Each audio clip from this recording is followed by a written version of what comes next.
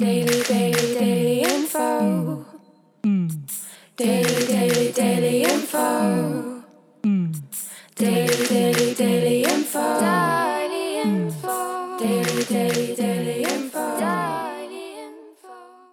Hello and welcome to this week's Daily Info Oxcast, your weekly roundup of all the events happening in and around Oxford.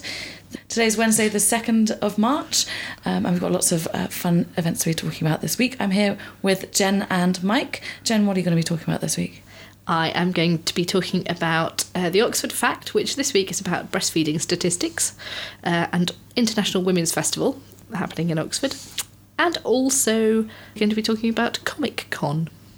Cool. What do you got, Mike? I have a kind of circus brass show, an interview with Ban Reef, and talking about the Loose Cannon Brewery tour.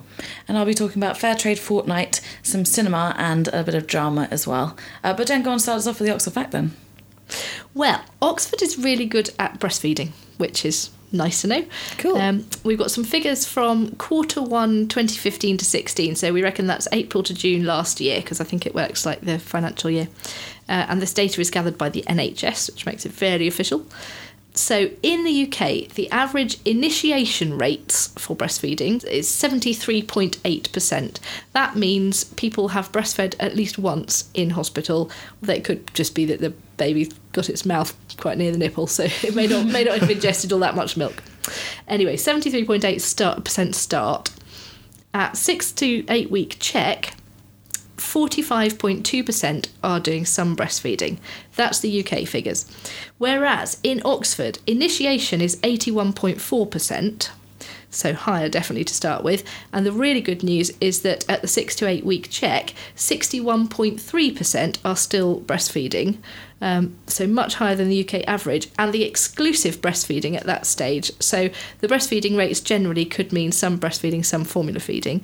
The exclusive breastfeeding in Oxford at 6 to 8 weeks is 46.1%.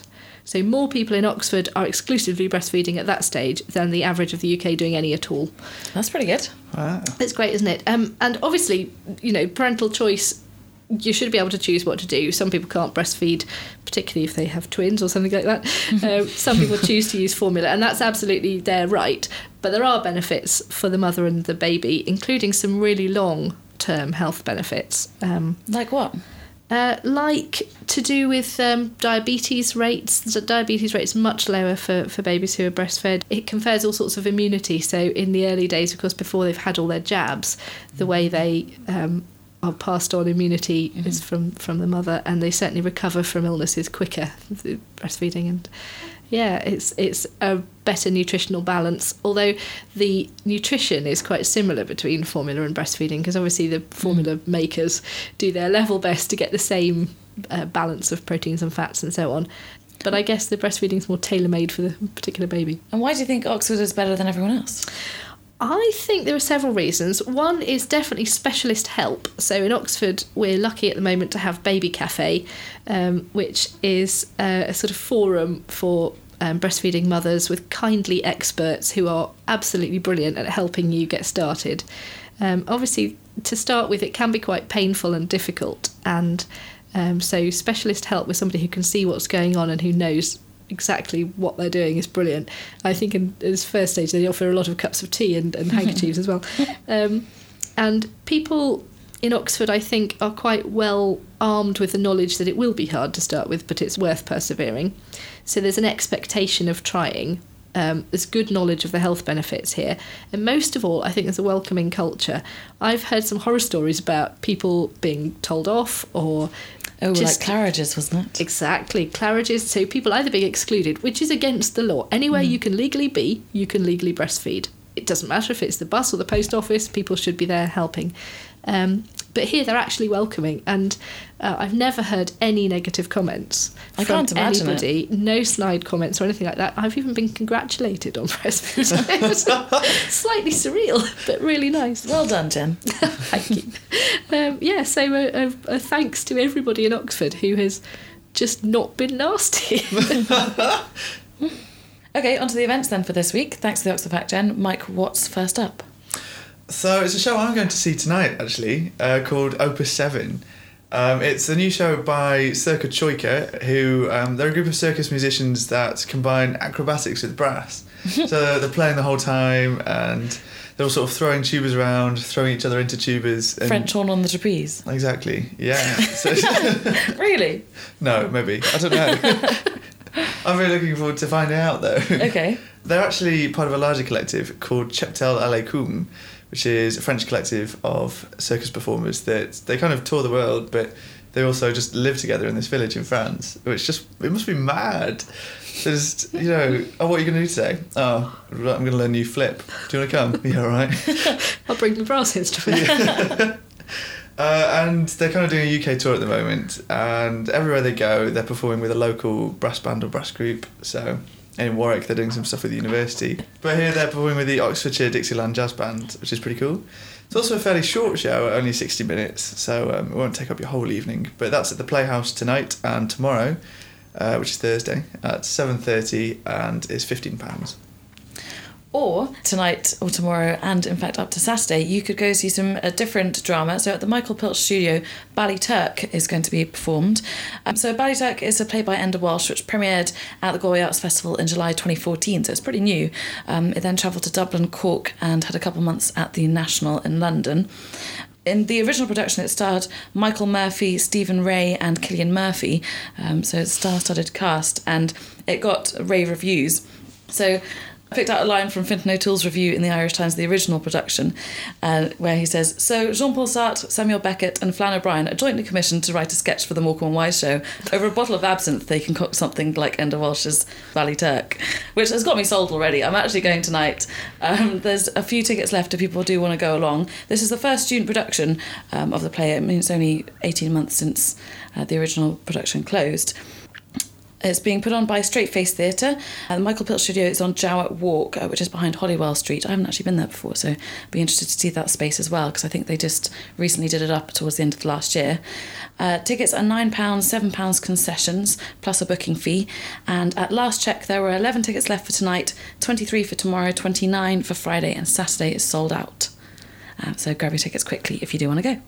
So what genre does this play fit into? I can't wait to find out. I think it's going to be 3 characters, and I'm imagining it a bit like Waiting for Godot, where Godot turns up. But, yeah, I don't know. I think it's tragicomedy with jaw-dropping moments of physical comedy. And absinthe-fueled surrealism thrown in. Cool. So, Oxford International Women's Festival is starting on Friday, and it runs to Tuesday the 15th.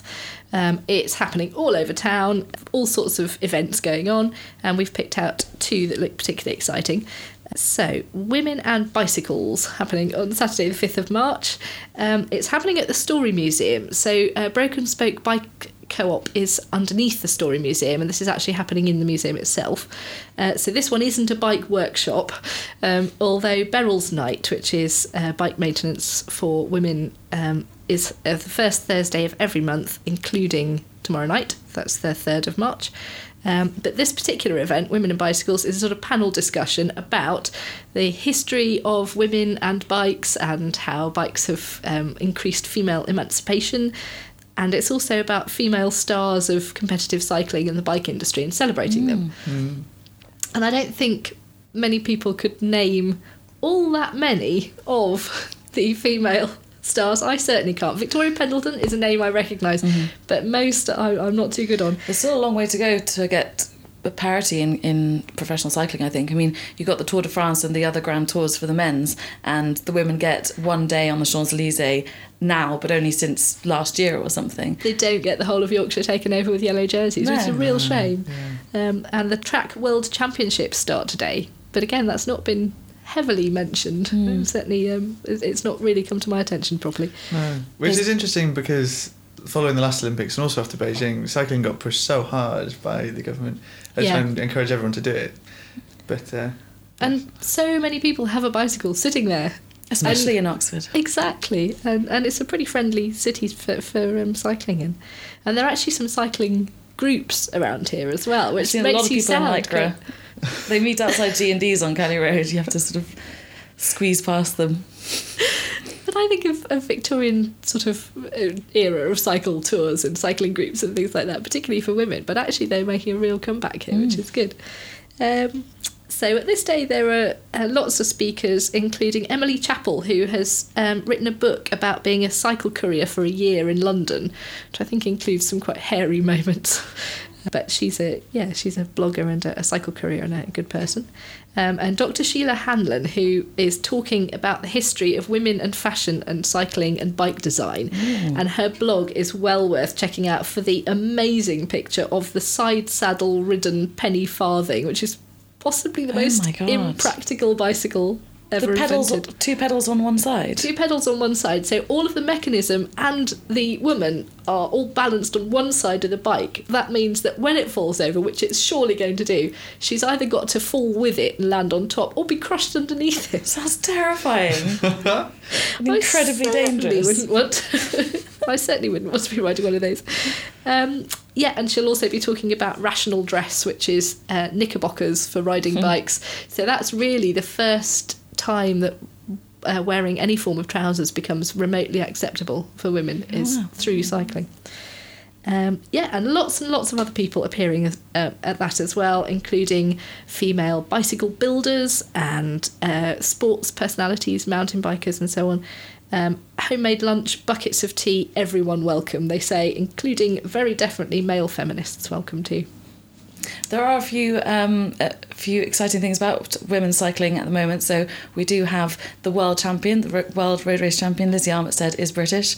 And look out for Laura Trott and some of the other endurance girls at the Track World Championships over the next few days as well. They might pick up a few medals. Hopefully they'll mention all of that on Saturday as well. One of the other things we've picked out is The Power of the Pill, which is a panel discussion happening at the North Wall on Monday the 7th at 7:30pm, £5 to £8 tickets. This is a discussion about the science and ethics and history of hormone-based contraception. What difference did it make to women to be able to control their own fertility? Do we know how the pill works properly? Will there be a pill for men coming out anytime soon? And the speakers for that include Dame Valerie Beryl, an epidemiologist, which is somebody who studies the patterns of health and disease, and she particularly works on breast cancer. Professor Alan Pacey, who's a popular scientist and fertility expert and has done various things on TV, and Dr. Victoria Boydell, who's a social anthropologist. So they're covering both the science and the social aspects of the pill and what it's done for women. When was the pill invented? I don't know. I'll go along and find out. I think, the some of the early work on contraception and family planning is sort of rather unfortunate because it actually stemmed from eugenics and trying to make sure that the poor people didn't have as many children as the rich people. So there are some rather unhappy political beginnings, but out of that, of course, grew the family planning clinic and some extremely useful awkward start. Yes. And the Oxford Women's Festival has loads and loads of other stuff going on. Most of it is free, though they do recommend booking. Lots of it is wheelchair accessible. In fact, I think nearly all of it is. And I think there's a sort of tendency that you kind of expect that women's festivals could be either dry and rather ranty and political, or be just terribly wafty and about sort of, journey of self-discovery. And of course they do cover both of those topics, but I think it's also a lot more fun than you might anticipate if you're feeling particularly cynical about it. They're doing loads and loads of stuff. Do check out their website and indeed ours. I very much like their flyers as well because they're not just promotional, they've got a full list of all the events on the back, so look out for those around the city. Now, Fair Trade Fortnight started on Monday, so it's basically a couple of weeks encouraging people to think, buy and eat fair trade for a little while and then hopefully for a bit longer than the 2 weeks. But there are various things going on in Oxford in support of it up until the 13th of March. So first of all, there's an exhibition on at the Botanic Garden on fair trade crops and farmers. And then this Saturday and next Saturday, St Michael at the Northgate Church on Cornmarket will be hosting the big fair trade breakfast from 10 a.m. till 2 p.m. That sounds nice. Discounted fair trade breakfast. Until 2 p.m. Exactly, I know. Till 2 p.m. on this Saturday and next at St Michael at the Northgate. So, do you guys remember the band Reef from the 90s? Yes. Yeah. Do you? What a coincidence. So they had that big song "Place Your Hands," which It was on TFI Friday. It was. They used "Place Your Hands" in TFI Friday, of course, for the bit about the letters. They've had a bit of a resurgence and they're playing in Oxford on a Saturday. And last week I had a chat to Jesse Wood, the new guitarist, about his new single. So this new single, that's How I Got Over, isn't it? Yes, yeah. So is this a Mahalia Jackson cover? Well, it's a traditional gospel song. Okay. Which Aretha Franklin did on one of her live albums, I think it was Fillmore in 1972 or something like that. And yeah, we love it. We've just done our version of it, and Gary sings amazingly on it. And it's going down pretty well so far. We played with Chris Evans, and hopefully it'll be picked up by a few other radio stations and hopefully enjoyed by many people. Yeah, no, it's a really cool single actually. I mean, we were listening to it the other day. Yeah. I mean, what's fun about it is that in a lot of Reef's older stuff, there is that kind of underlying gospel vibe, and I suppose it was happening a lot kind of in the early noughties that a few bands were doing it, but this is kind of Reef. It's coming out in the song a lot more, and it's just a lot of fun. Yeah, it's great fun. I mean, it's not like riffy like Reef could be, like Henry's riffs and my riffs, but I've been playing with them, and through a Leslie cabinet, so it gives almost sounds like an organ or something in my part if you listen carefully. So it's been great just doing the old sort of soul rhythm, gospel rhythm on it, very simply, but it's quite effective, if you know what I mean. Yeah. No, it is really cool. Yeah. But yeah, I'm glad you like it anyway, thank you. No problem. Yeah, and we really like the video as well, actually. So to those of you who haven't watched it yet, it's Reef just in his tour bus, bombing around Cornwall, going surfing, having a laugh. Yeah. Did it actually happen? Was it all real? It's all real, and Dom, the drummer's lovely wife, Heidi Greensmith, directed it and got it all together for us, which is great. So it's all family. Yeah, it's a good vibe video. I love it. To listen to the whole interview, then check out the Oxcast Extra. Katie also had a chat to David from Inky Fingers, which is the new comic book shop on Cowley Road, down the bottom of Cowley Road, and they talked about what sort of comic books he sells. Well, I'm really happy you say genres, because a common sort of misconception is that when people talk about comics, they think superheroes, and that's it. It's not. It's a small slice of the medium. It's just that it has so much promotion behind it. So what happens is a lot of the other books get left on wayside. I've been thinking about a lot before opening up about sort of the layout, what you see first, and I always wanted that to be all these really interesting, beautiful books first. That's what I wanted. So for someone who hasn't read any comics, the first thing they come in is they don't see Superman, Spider-Man, Iron Man. They see, first of all, a beautiful selection of all ages, appropriate for all ages books. And then just a quick glance and you can see shelves upon shelves of a multitude of genre books. Probably sci-fi fantasy are the most popular at the moment. The sort of general fiction does very well. Myriad publishers, they have been coming out with some great ones lately. Things like Becoming Unbecoming, which is about a girl growing up in the 70s in Yorkshire. Yeah. Yeah, there is... I'm a big believer in that there is a comic book or a graphic novel for everyone. It's just finding it for that one person. Over December, I think about 80% of all the sales were as gifts. So I was spending a lot of time talking to individual people, asking about the recipients' tastes, and so it's like, what kind of films are they into, what kind of books, What's really great at the moment is the variety. So I can pick up like 4 or 5 different ones for them and go like, okay, so I reckon these ones will suit you well, and then they take their time, look through them, and then more often than not, they find exactly what they're looking for.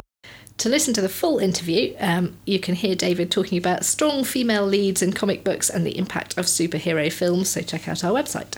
And if that whetted your appetite, you can visit his store, or you can see Inky Fingers and a whole host of other people at the Oxford Comic Convention, OxCon, which is happening this weekend. It's in exam schools on the High Street. It's a great venue. It's a great venue, slightly at odds, I would say, with the fancy element, but maybe not. It's happening 10 till 6. The panel discussions are sort of 10:30 to 5:30, and after that there's a cosplay competition each day. Amazing. The panels sound quite academic. We've got representation in sci-fi and non-token minority characters, or the modern Gilgamesh, Jungian archetypes in Doctor Who. How Oxford does Comic-Con. Amazing. How Oxford does Comic-Con. The guests include actors from Harry Potter, Labyrinth, Star Wars, and we particularly like Michael Henbury, who is an Ewok.